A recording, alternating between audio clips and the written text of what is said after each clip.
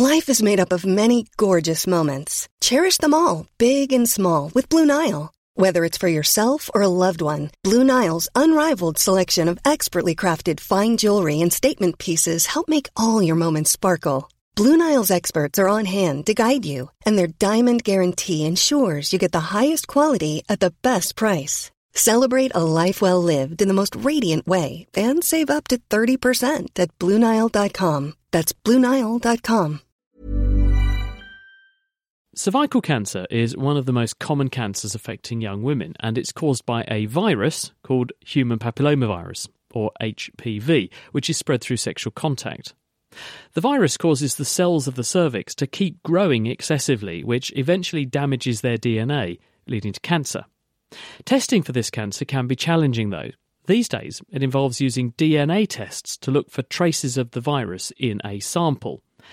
But these viruses are very common, and only a small proportion of people carrying them will actually go on to get cancer, so there are lots of false positives.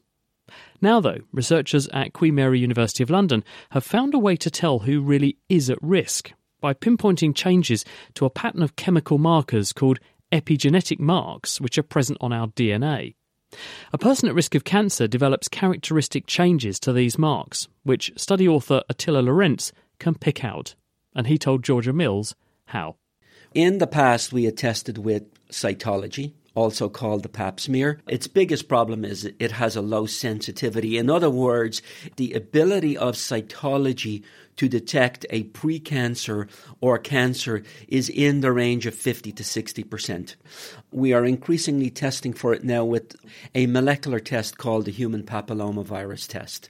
HPV testing is much more sensitive. In other words, it can detect 90 to 95% of women who actually have the precancer. Right, so where does your work come into this? What have you discovered that's going to make testing for cervical cancer easier?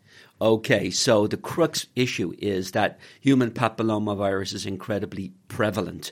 In other words, it's very common.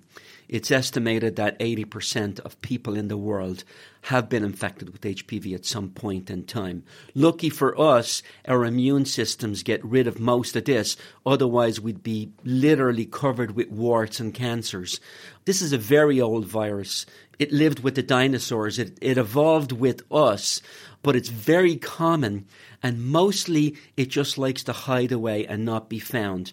However, the HPV molecular test is so sensitive that it detects a lot of these, and this causes a lot of anxiety. So there's a downside to that much greater detection of 95%. You identify a lot of additional women and men, because we're talking about anal cancer, penile cancer. These are all also involved. So then we have what are called the worried well.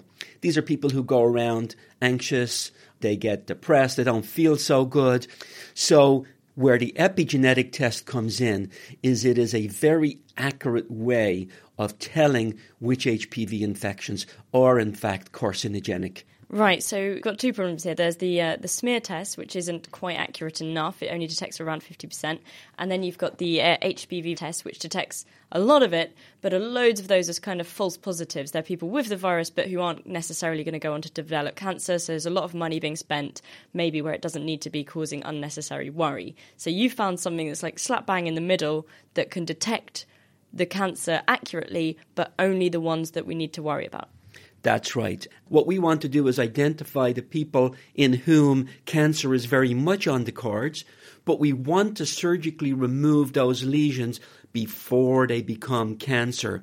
And that's the place where you have to be incredibly accurate. What you want to be able to do is minimize surgery, but maximize prevention. What is epigenetics, and how does this test actually work then? What's going on? Epigenetics is an intrinsic mechanism within the bodies of all animals, all living beings, that actually regulates how the DNA is decoded. So any given stretch of DNA is, let's say, dumb until it has an epigenetic code. The epigenetic code actually is like the conductor of the orchestra. It basically tells the body how to play the piece. These epigenetic markers are like little tags on the DNA. And when this virus starts to get dangerous, it changes a specific type of the marker, which means that the DNA will start to be read differently. And if the conductor isn't reading properly, it makes for an unpleasant composition. And so Attila's test can spot these changes in the DNA, and it gives a good indication if cancer is coming. What we measure actually is the degree of abnormality and the change of abnormality over time. So people could have their methylation measured over the years and get a sense of, are they progressing in the direction of cancer or are they progressing away from cancer? Right. And do you think this could be used for other types of cancer? I do. And we've worked on prostate cancer, and we've shown that it is quite accurate for predicting aggressive prostate cancer. I think that this test, maybe not the exact genes that we're looking at, but different genes, will be applicable to every human cancer. And it is now incumbent upon us to actually find which signatures are the best for which cancer. Attila Lorenz from Queen Mary University of London. He was speaking with Georgia Mills, and the study they were discussing has just been published in the International Journal of Cancer.